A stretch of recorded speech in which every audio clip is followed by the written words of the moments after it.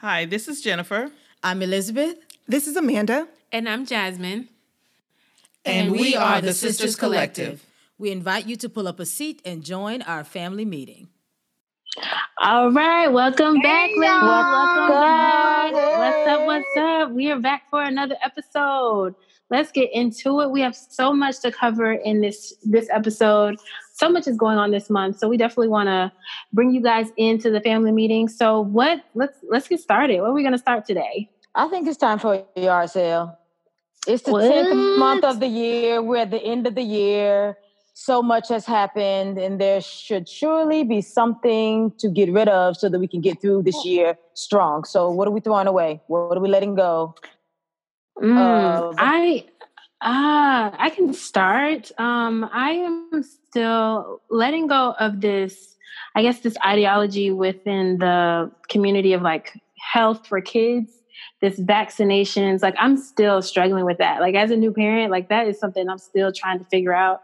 So I'm trying to let go of all of the stress of trying to figure it out as a new parent of like, do I vaccinate? Do I not? And what are the consequences if I don't? And making sure that baby girl is healthy and all of that.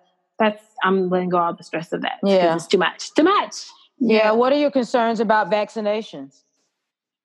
Well, I know like for me, myself, like I got the vaccinations as a kid, we all kind of had to. But now there's so many more shots that kids are supposed to have. Like it's a lot more, and there's a lot more things that are added into the shot. So it's not just like whatever you're supposed to be vaccinated for. It's not just that. There's like aluminum, there's metals, there's all these other things in. And so imagine like at 2 months, she was supposed to have like 5 vaccines at 2 months or 3, maybe it was 3 or 4. And 3 of them, it was 4 vaccines. And it was like 3 of them were shots and 1 was an oral vaccine. I was supposed to do all of that in one day. I just could not do all of that. I was just like, what? And now it's like, because I skipped like 2, I did 2 that day. And then now she's 4 months. I was supposed to do another like 4 or 5. And I was just like, I can't. So the doctor was like, well, here's your options. You can, although they have it where you can alter the schedule with them. If I don't vaccinate her, I have to find another doctor. So literally majority of doctors in this area, at least, are mandatory vaccination. And there's only one doctor in this area that allows, no vaccination. So that's a whole process. And will they let you kind of take from or do them at a slower pace? You can. You just need to keep track of that. Like you need to monitor and keep record of what she's been given and what she hasn't been given. And so that's where I'm at now. Like, okay, do I even want to continue, or do I just want to find other health alternatives to make sure that she's healthy and that she's protected? She has the nutrients to protect herself when she does start school or daycare in the future. Without vaccinating. So we're trying to figure that out now. But last question on this, so we can go. But what you said, there are other things added into them. Is there anyone that gives the vaccinations without the other stuff added into them? No, it's standard. It's the standard. It's a standard vaccine, so it's not like there's some like organic version. That's what I mean. The vaccine, else is organic, whatever it is, so why not? Right. I feel you, but no, it's not. Like everybody is giving this, and so yeah. I'm letting go of all of that. Right, the stress of that. I'm just gonna take my time and figure it out. But what else? Anybody else got something to get rid of? Let it go. Next thing. Before we go on to the next thing, I just wanted to ask about that, because have you connected with other parents who have made that choice? I have definitely done that. One of our friends, family friends, her daughter is like over 1 now, and she never vaccinated her child. Okay. And so literally the doctor that her pediatrician, my daughter's pediatrician, recommended was the same doctor that this lady takes her daughter to. So I'm like, oh, okay, fantastic. So that's the same reference.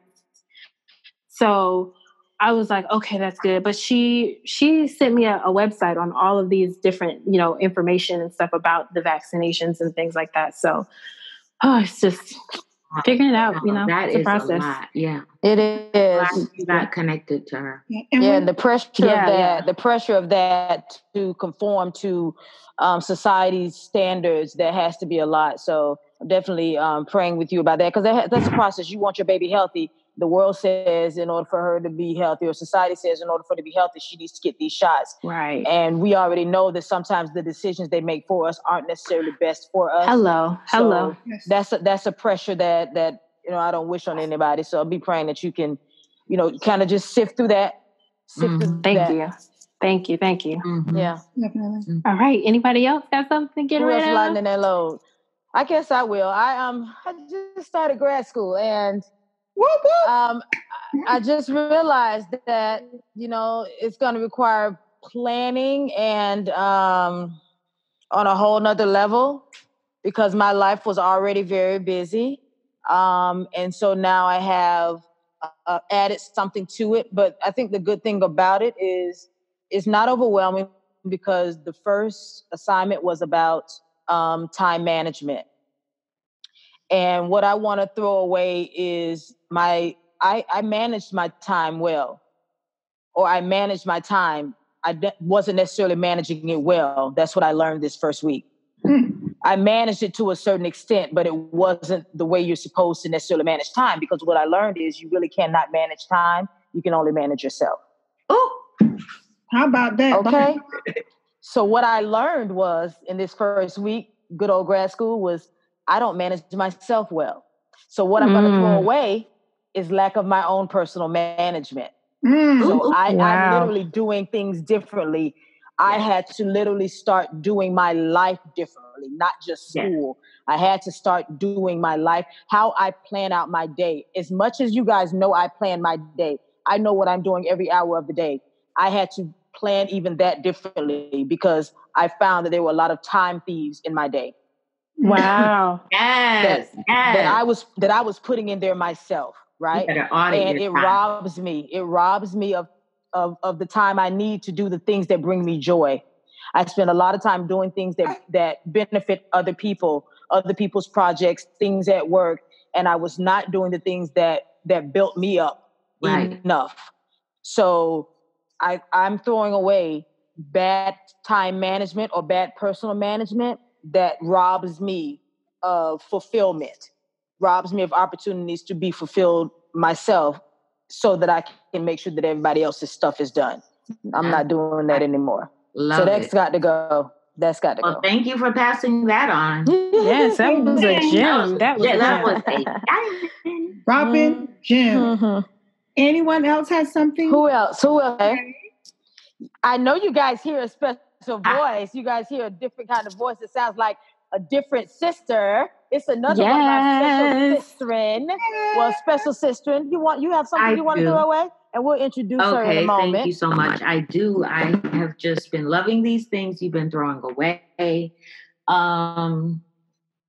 What I want to throw away right now is my attachment to the specific place where I work. Ooh. It is not my Lord. It is not a safe or nurturing place. And I have just realized an exit plan. So having realized that I will not be there come August, and perhaps if all worked perfectly, come January. So I feel great about throwing that away. And then the good news, and a little bit of more good news, is like you were saying about time management or personal management. I have just started, and I'm learning. My sister is teaching me, another sister, about the bullet journal. I know about that. Yeah. So things are really getting done in new ways. Yes. I love it. And it brings in art and creativity. And it's, of course, like everything, people have gone berserk worldwide. So there are Facebook, pages and like thousands of pages on. It's called something. It has a name, Bujo, bullet journals, Bujo communities. It's crazy. So all is well here. I am so honored to be sitting here at the family meeting, and I'll just pass the mic to the last one. Amanda, did you have anything, or do you want to jump into the show? We can. Amanda, did you jump into the show? So why don't we segue right now into the show? As you guys know, this is October, and this is, I believe it's National Breast Cancer Awareness Month. Yes. This is National Breast Cancer Awareness Month. And if you have been listening to our podcast since the beginning, you know that a part of our why stems from the loss of one of our sisters to breast cancer and the loss of one of our brothers to pancreatic cancer. And we're doing something special this month. You guys asked us about whether or not we would have guests on the show. And we chose to start adding some guests to the show, but we're going to be very strategic and specific about some guests that we're having in conjunction with this being National Breast Cancer Month, National Breast Cancer Awareness Month. So this month we will have guests on nearly every show. We're going to have a medical professional that's going to help us talking about. They're going to be talking about resources in the community, how it affects people, women, how it affects women of color, how to detect your breast, what are the best machines to use, and in your city where you can find those types of machines and how to seek help when that happens, when you discover a lump. Okay. And then we're also going to have some two breast cancer survivors talking about different aspects of their journey. And then the voice that you heard is the fourth aspect that we're going to be talking about. We're talking about caregivers who have gone through the process with someone who was enduring the fight with cancer. And we have none other than our sister, Jillian Ford. Welcome. So she is literally another sister of the sisters. So we want you, Jillian, can you maybe introduce yourself? Tell them who you are, what you do, and how you came to know what is now known as the Sisters Collective. Oh. Okay.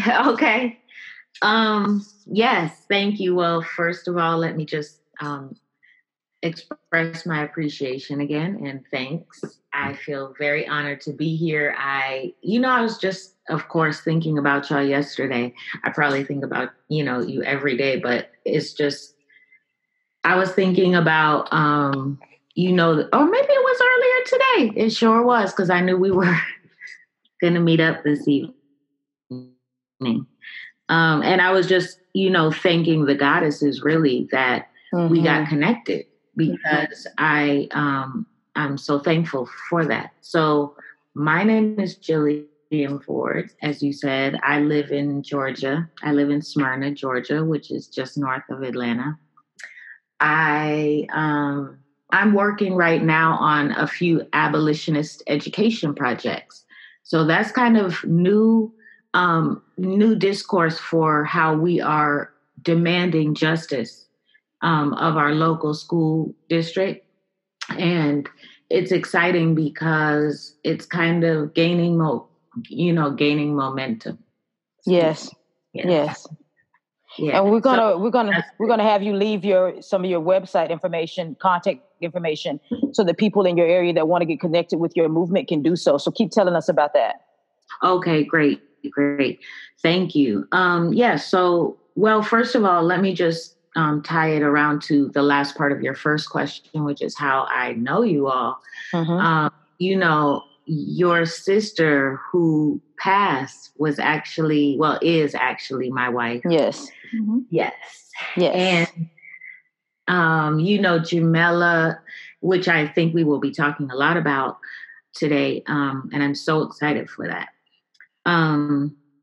Jamela definitely changed the course of my life. So all of this that I'll explain, I would say undoubtedly is coming to fruition right now based on Jamela's presence in my life. Yes. Yes, all of it. So I'm very grateful for that. So I was a part of co-founding a few organizations actually that I really I started 2 different organizations in the months after Jamela passed, after Jamela transitioned. You know, I just needed something to direct my energy towards, and it could have been very positive or it could have been very negative, you know. But I knew, I mean, by that point, Jamela had already, you know, I don't know, worked her magic on me. So I was already a positive person by then, you know. So let me just say one thing about that, please, because I do think that it's relevant right now. It really reminds me of the beginning of a book, you know, that was recently released. Zora Neale Hurston's most recent book to be released, Barracoon. You know, it's the story of the last black cargo. Well, at the very beginning, Alice Walker writes the foreword, and she says, "Those who love us never leave us alone with our grief." Wow. At the moment they show us our wound, they reveal they have the medicine. Barracoon, the story of the last black cargo, is a perfect example of this. That's good. Yes. We will make sure that we leave that. We'll make sure that we leave that in the notes. Yes, that sounds good. That sounds like something I would want to read or listen to on audiobook. You know what else I think is telling and really interesting about how what you just said ties into our first video about our why, is that a lot of what we're doing right now is as a result of her transition. We undoubtedly probably wouldn't be podcasting, right? A lot of the things that we're doing, it was an answer to the call that her departure sent out. Say that. Yeah. Okay, it forced us to begin living because of the way she lived. That's right. And it's so interesting that the great work that you're doing, and I follow the work that you do, the great work that you're doing, it's really about to shake things up in the area that you're in. Yes. And it's as a result, in part, it was your way of grieving by putting your hand to something else bigger than you that would make you not think about what was missing. Yeah. And the way in which it is really changing your life as a result of the way her existence in your life changed your life, and it did the same thing for us. It's pretty important that we understand how connected all of that is. Right. So it's really, really a joy to be able to have you on this podcast, because you have been a part of the landscape of this podcast since the inception of this podcast, because we know you because of the life that our sister lived. And so we welcome you here, and we're going to get into it. We're excited about having you on this show. Thank you. Like I said, I'm so honored to be here. So yeah, let's get it cracking. Let's go. All right, so we're going to start with, we have some questions that we're going to ask you to give a better understanding for our listeners about the type of cancer that Jamela had, the transition that she went through, how as a caregiver, like what resources are out there, how you felt, were there any resources for you? Because undoubtedly as a caregiver, you're 100% in tune to that person.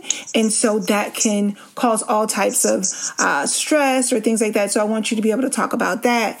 So this information is for all the caregivers out there, or for people who may have breast cancer. And it's not, caregivers are in all sorts, whether someone has Alzheimer's or whatever. But today we're specifically talking about caregivers with breast cancer patients. Okay. So that's what our questions today are geared towards. So our first question, Jillian, is, when was Jamela diagnosed, and at what age? So Jamela was diagnosed in May of 2016 at the age of 36. And what type of cancer? What stage was she diagnosed, and what was the type of cancer that she had? When we first found out, she was already in stage 3. And what we learned you know, this was later on what we learned about when you said what kind. I don't remember the technical name, but what I know, the implications of the type that she had made it so that her particular malignancy was not receptive to chemo. That was much later on. Okay. Much later on, but that helped the doctor know what type it was. And I just can't remember that medical name. I'm curious, Jillian, how did you guys find out? What made you know? Because Jamela, of all of us, she was probably one of the healthiest in terms of her intake. She was very particular about the things she ate. I want to say she may have been vegan, I don't remember, or vegetarian, but she was one of the healthiest ones, I believe, in terms of what she ingested. So this wasn't about her. This wasn't connected to the food she was eating. Right. It wasn't. I don't feel like it was about that. How did you know? What in her body gave sign that something was wrong? Well, actually, she felt a lump. We were just laying in bed one night, and she felt a lump, and she asked me to feel it, and I was concerned. Like, from the moment I felt it, it was probably, at that point, it was probably like not a super big green grape, but a green grape. Wow. So it was really something, and I was like, oh, no, that's not good, so let's go tomorrow to the, I think we figured out that we would go to the emergency room, actually. And I'm not sure why we did that, because that was not under her, that was not under her, I think maybe it was a Sunday. Okay. Well, whatever. Okay. So that local Kaiser Permanente, was closed. So we went down to the emergency room, and actually the first news that we got was, no, don't worry about it. Basically nothing. Like, yeah. Really? Yeah. I didn't realize that. They were like, you can check it out. They were like, you can check it out if, you want to, but I wouldn't worry about it. But we just felt it. Well, she obviously just felt differently, and I did too. And we were like, that does not match up. Like, that's not right, because there's actually a lump in your breast, okay. So let's get this how figured long out. before that did you guys go and get something else done, and it was determined that what they said was not factual?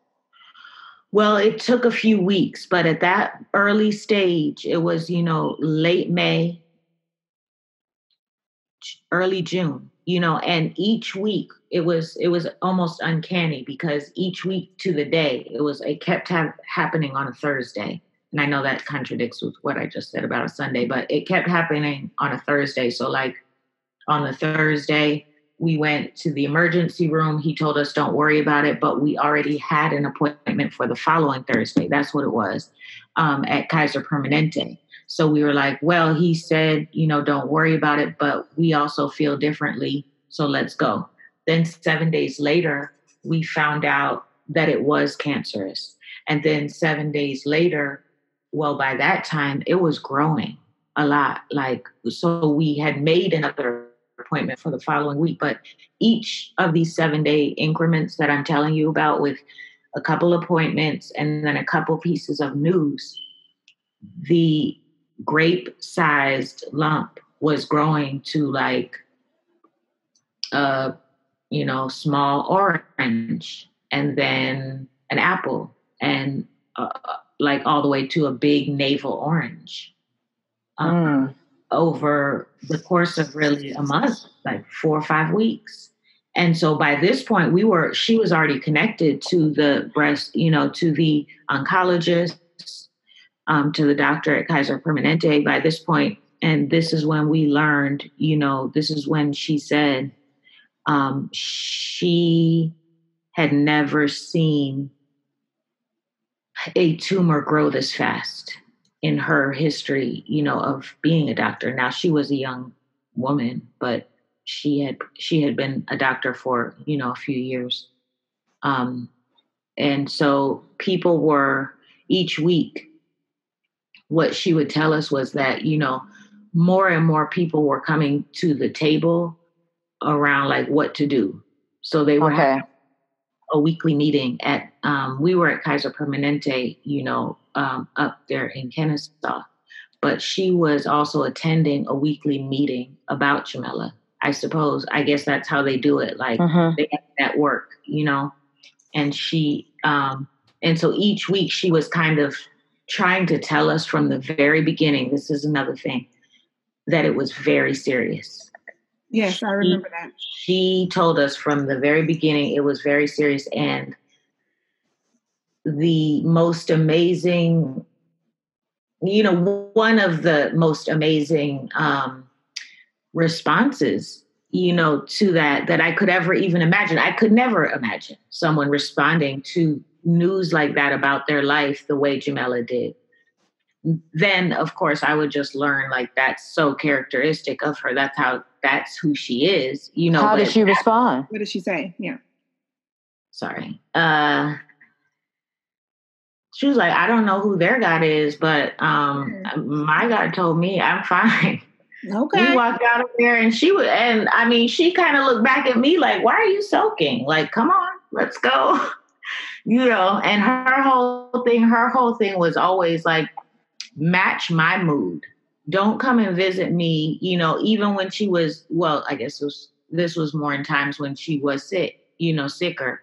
Don't come and visit me with a long face. Right. I don't have one. I'm good. Like, I'm good. That was so her. So her, Right. If she's the one with the disease, you don't have the right to walk around looking crazy. No, right. No. Don't do it. She never did. Actually offensive. Mm-hmm. Yeah. Yeah. Okay. You talked a little bit about the treatment process, or the diagnosis. I don't know, because I guess until you have walked down this lane, understanding what it really takes to go through this process is something you'll never really know. And we hear it sometimes on the part of the patient, but what is it like on the side of the caretaker walking through this process with someone? What did that look like? What did it feel like? Emotionally is one thing for someone to have cancer. What did it feel like for you as a caretaker walking through that process with her? Yeah, thanks for asking. I think it was a lot all mixed up, but what it was there was a lot of different things happening, obviously, at the time. So I was responding and reacting more internally to what the doctor was saying very clearly, which was like, this is very, very serious. And at the same time, I am in love with this woman who is like, not only not trying to hear that, but like, let's go out and have fun in the world. Let's go to a park. Let's have a picnic. Let's eat Ethiopian food. Let's go to the festival. Let's go listen to music. Let's go draw. Like, what? She's trying to live. She's saying, let's go live. Exactly. And exactly. But it was never, I think that maybe the most amazing part was that it was never tied to anything like that. Like I'm sure she was doing that, but it was never like, she never said that, so it wasn't in her consciousness that she was doing it in the way I feel like I might, if I would do it. I wouldn't even be that gracious. But if I were to be, then I would at least mention because I'm going to live because ... Mm-hmm. But it was never connected to that, which made it so genuine and so authentic. So what you're saying is she wasn't doing all this stuff to live because of cancer. She was just doing it because she was living. That was just a part of her being. She was just like, okay, that I hear what you're saying, but I'm living. Yes. So while you're talking about that, I'm still going to go about my life living. Exactly. Because it wasn't that, oh, I'm sorry, Mandy, I'll just say, because it wasn't that thing maybe like you hear about in the movies, or maybe some people do. It might be more typical to kind of like do it really big, at the end. And it wasn't like that. It's more like what you were saying. Yeah. That's beautiful. I felt like it was almost very characteristic of Jamela, though. Yeah. Right. That she had so much faith, like from that day when she heard the news, like, I don't know who your God is, but my God, like she had so much faith that it was just like, oh, this is already done. I'm good. Let's keep it pushing. Yeah. That's amazing. So, and let me just say one more thing about that, because it was so remarkable. I'll say that it was not until a week before she passed, till she transitioned. It was not until 1 week before that she told me, I don't think I'm going to make it. So from that first diagnosis to a week before she passed, there was no doubt in her mind. Yeah. You know, and how long was that? She was diagnosed April 2000. So she was diagnosed April 2016 and she passed December 28th. 28th, 2017. Mm-hmm. Wow. Listen, for all of you out there that are listening, that type of courage and faith, I am sure for you as the caretaker, Jillian, just uplifted you and made you want to keep caring for her, to keep going on. And if she ain't got no long face, I guess maybe I can't either. Let's go to this appointment, like let's just keep rolling with it.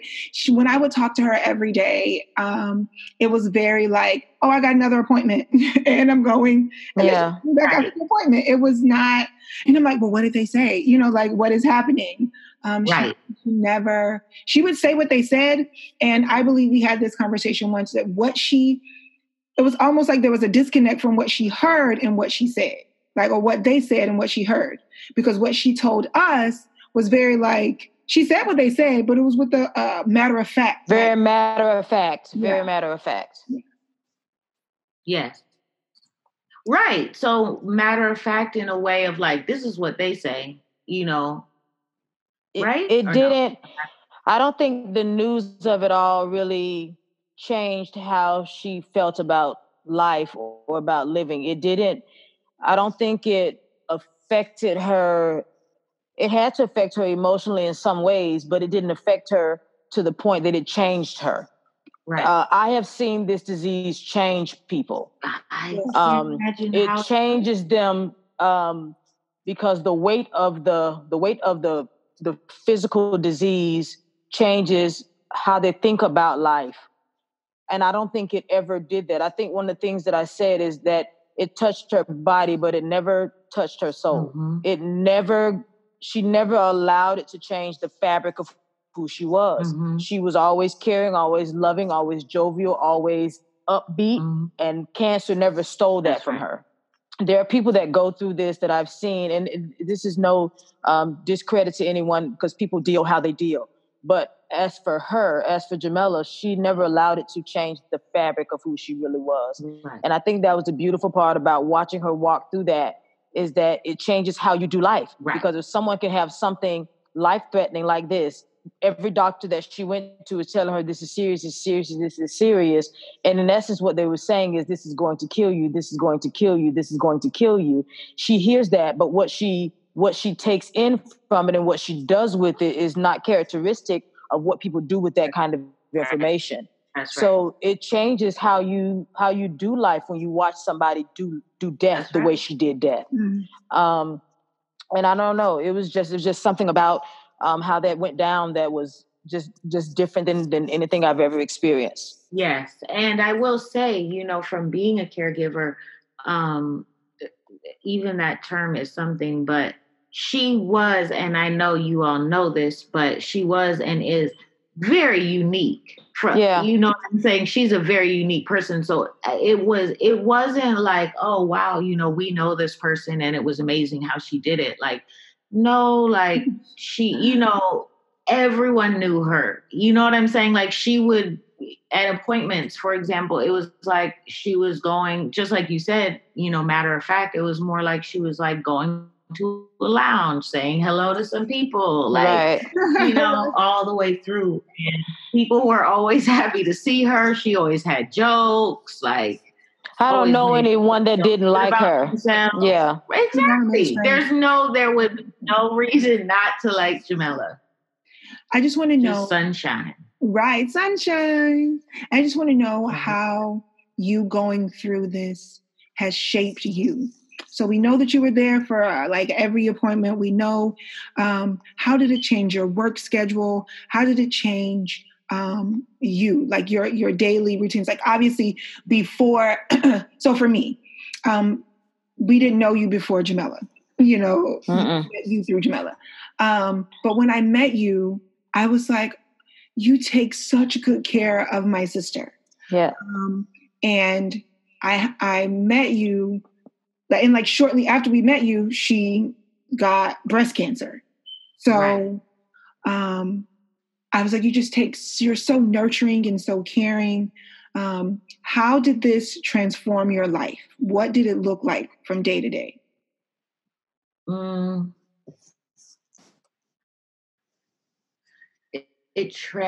Well, those are two different questions, but so I'll just answer the first one.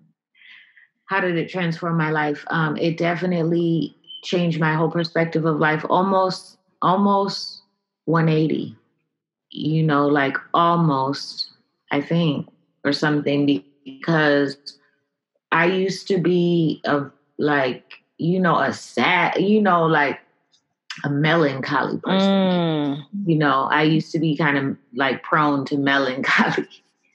And so with Jamela, she's so much fun, you know, and it's like it's just, she'll make doing mundane things fun, you know? So after an experience of that, and it was such a, you know, in the grand scheme of time, such a short amount of time, but in that time, we, you know, from the first day we met, we never really were not together, you know, and it was amazing. Like, it was fun. If you could imagine someone getting diagnosed with breast cancer and fighting the fight of their lives, and I could describe it as fun, you know, because of her brightness.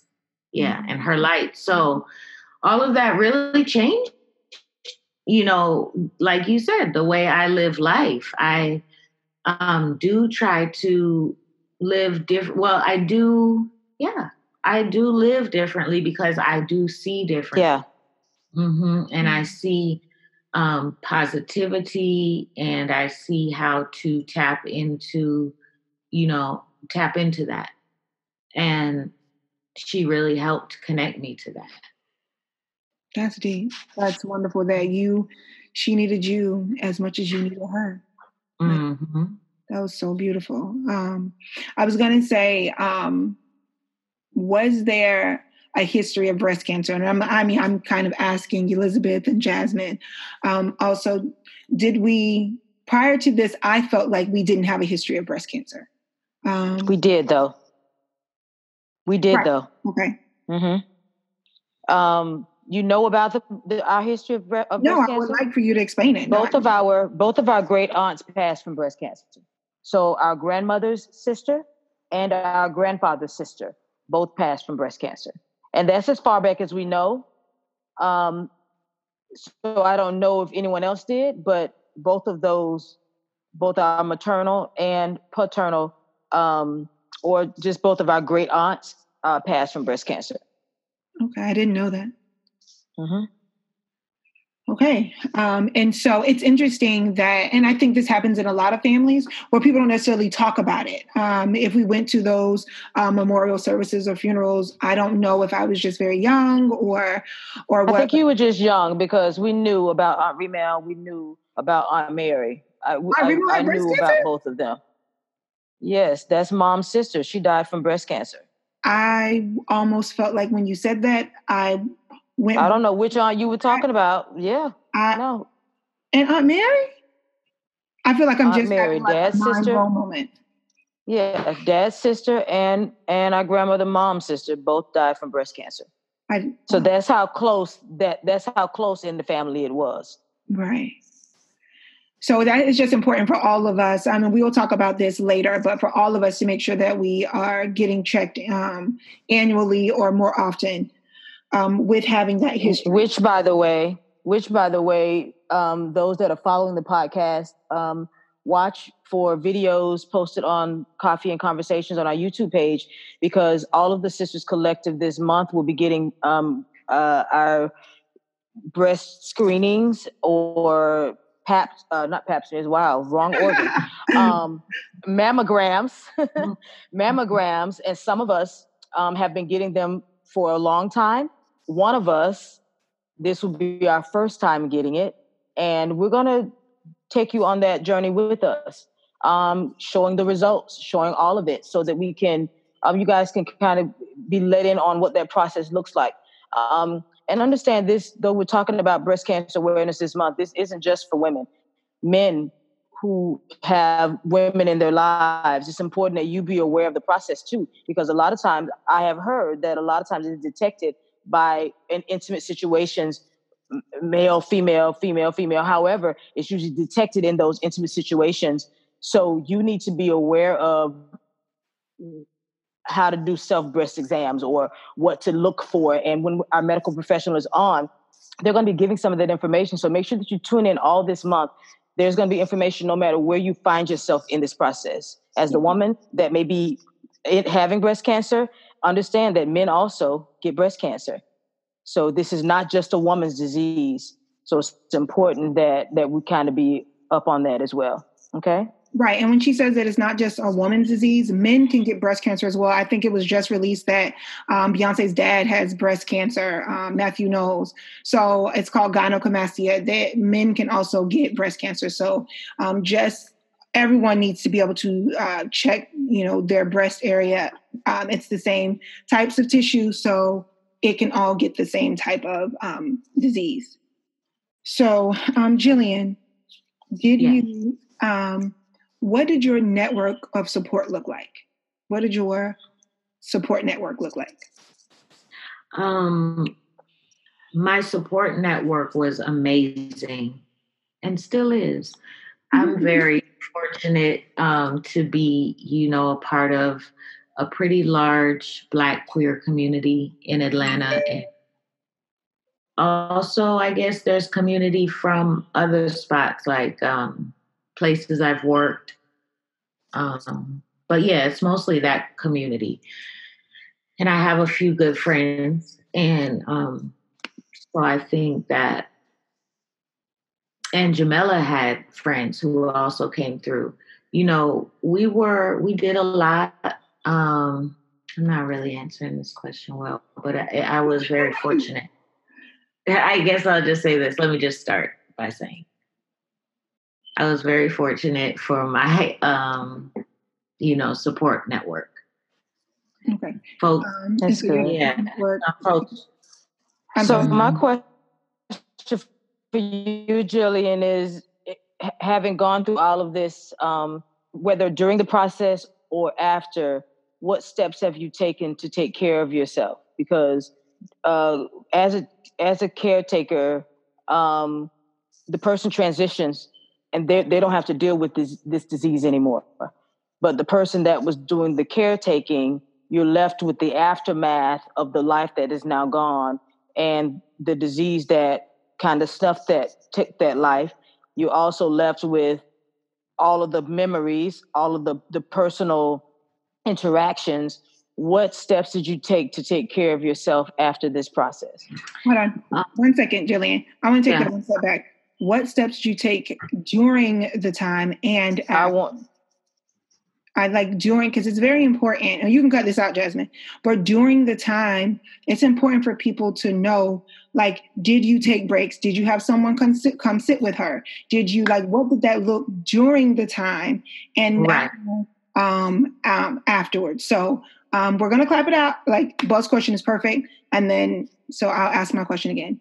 So I'm going to ask, so before you answer, Jillian, I'm going to say, during that time, how did you take care of yourself? When Jamela was here and you were in the thick of it, how did you take care of yourself?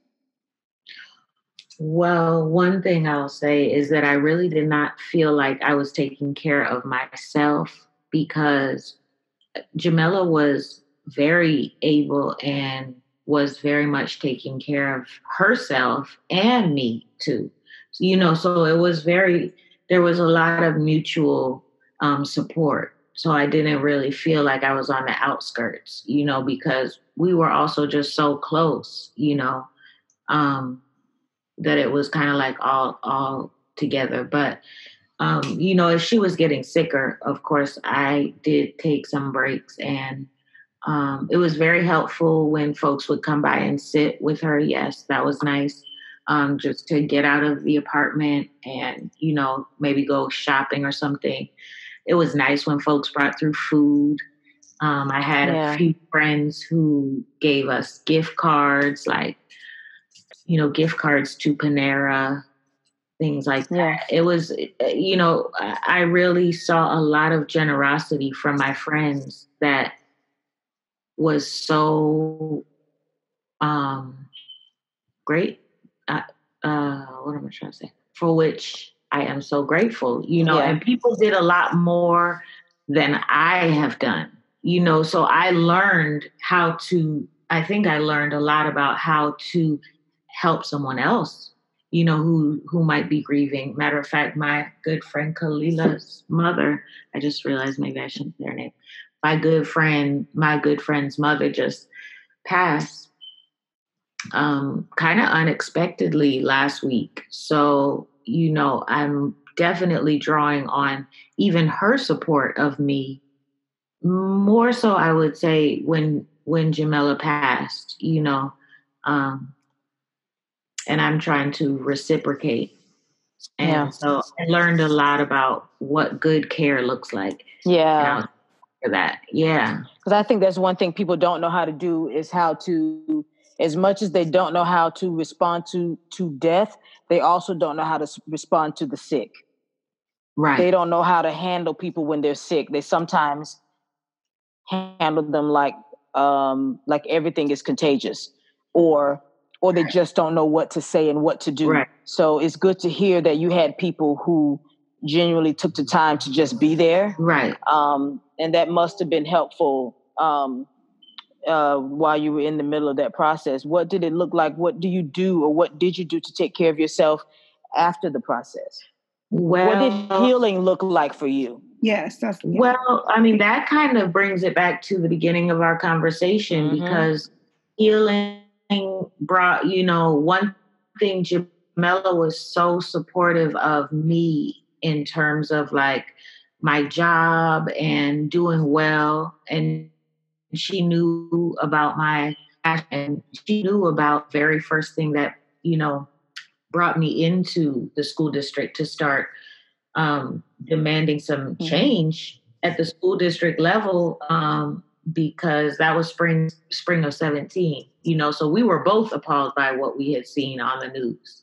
I know that was a little extra. No, you answered it. Mm-hmm. You answered it. And I think what I want to do while we start to wrap it up, because you've covered everything so eloquently about all the questions, I think what I want you to leave with our listeners is there some message you would like to provide women or even men and the caregivers in the community? What information would you like to leave them with? What do you want them to know about this process of caring for someone in their most vulnerable state, when they need you the most? What information would you like to convey to them? What lesson did you learn? Perhaps maybe it's a lesson or a message or anything you want to say to people that are listening to this podcast that are either caregivers themselves or afraid of becoming a caregiver. What do you want to share with them? Well, I do think, as I've said, and as we all know, I had a very unique experience with it because of who it was. Yes. So we know that. But what I would like to say is, I think attention and love and intentionality around food is a very nurturing way to care for someone. And maybe that's something that I learned, there was just a lot of love shared through food. Yeah. So and making sure that, everybody's drinking a lot of water, everybody's eating fresh fruits and vegetables, folks are drinking tea, just taking good self-care, paying attention to breath, trying to make sure to stretch, slowing down a bit, because one thing that caretaking for Jamila definitely did objectively, and this kind of goes back to the other part of that question that you had asked, Mindy, about what did day-to-day look like. It looked like everything slowed down drastically for me, because I had previously been just moving too fast throughout the world. I mean, of course, it came to a almost like, the pace changed in ways that were helpful eventually. Mm-hmm. Yeah. So in the moment, the pace might not have been welcoming, but in hindsight, a slower pace is probably what was needed in order for you to be able to kind of grapple with the dynamics being shifted in the way that they were. And then maybe overall, the pace needed to be slower. Definitely. Maybe that was the lesson at all. Maybe because for what I'm hearing you say is they're going to have to be able to embrace the changes that are going to come with the process of being a caregiver. That's true. Things will change, and you have to be able to embrace it and understand that as a caregiver, while that person's life is changing, your life is going to change a little bit too, and they kind of have to be open to that and maybe aware that that's what's going to happen. That's right. Right. Mm-hmm. And I think you handled it well. Yeah. Thank you. I think you handled it beautifully. Yes. I think you handled it well. You have been a welcome to this family, and as much as we lost one sister, I've said it before to you, as much as when I say lost, I don't mean she's really gone, because she's not really gone. But as much as one sister transitioned from here, we were left with another one. So when I call you sister, and I mean that for real. So I'm really proud of the work that you do and proud of the progress you made through the transitional process that you've gone through. And I'm really happy that you're a part of us. Thank you. And that we get to call you sister. Thank you for joining us today. Thank you. Thanks so much for welcoming me. Yes. Mandy, any parting words? Absolutely. So thank you all for listening today. I hope that it touched you as much as it touched us, and that you learned that overall it's so important to take care of yourself, be in tune to the person that you're taking care of, slow down, and accept help in these moments. So we love y'all out there. Stay tuned. Stay tuned. This month is jam-packed with great information. And if you haven't gotten your breast exams, go do it this month. Advent Health has them for like $30 a month. But we'll share all that. So make sure you get your breast exams. And we love y'all. Stay tuned. Also, guys, before you leave, make sure that if you have your questions, don't forget to send any of your questions or comments. Or if you need advice, send any of that stuff in to the Sisters Collective 6 at gmail.com. And also, if you have not already liked our YouTube page, go over to YouTube and find us at the Sisters Collective. Join us so you can keep abreast of everything that we're doing, pun intended. All righty. Signing out. Thank you, Jillian. Thank you. You're welcome. Thank you for joining us for this week's episode of the Sisters Collective. Tune in next week for another family meeting. Be sure to rate, comment, subscribe, and follow us at the Sisters Collective on all social media platforms.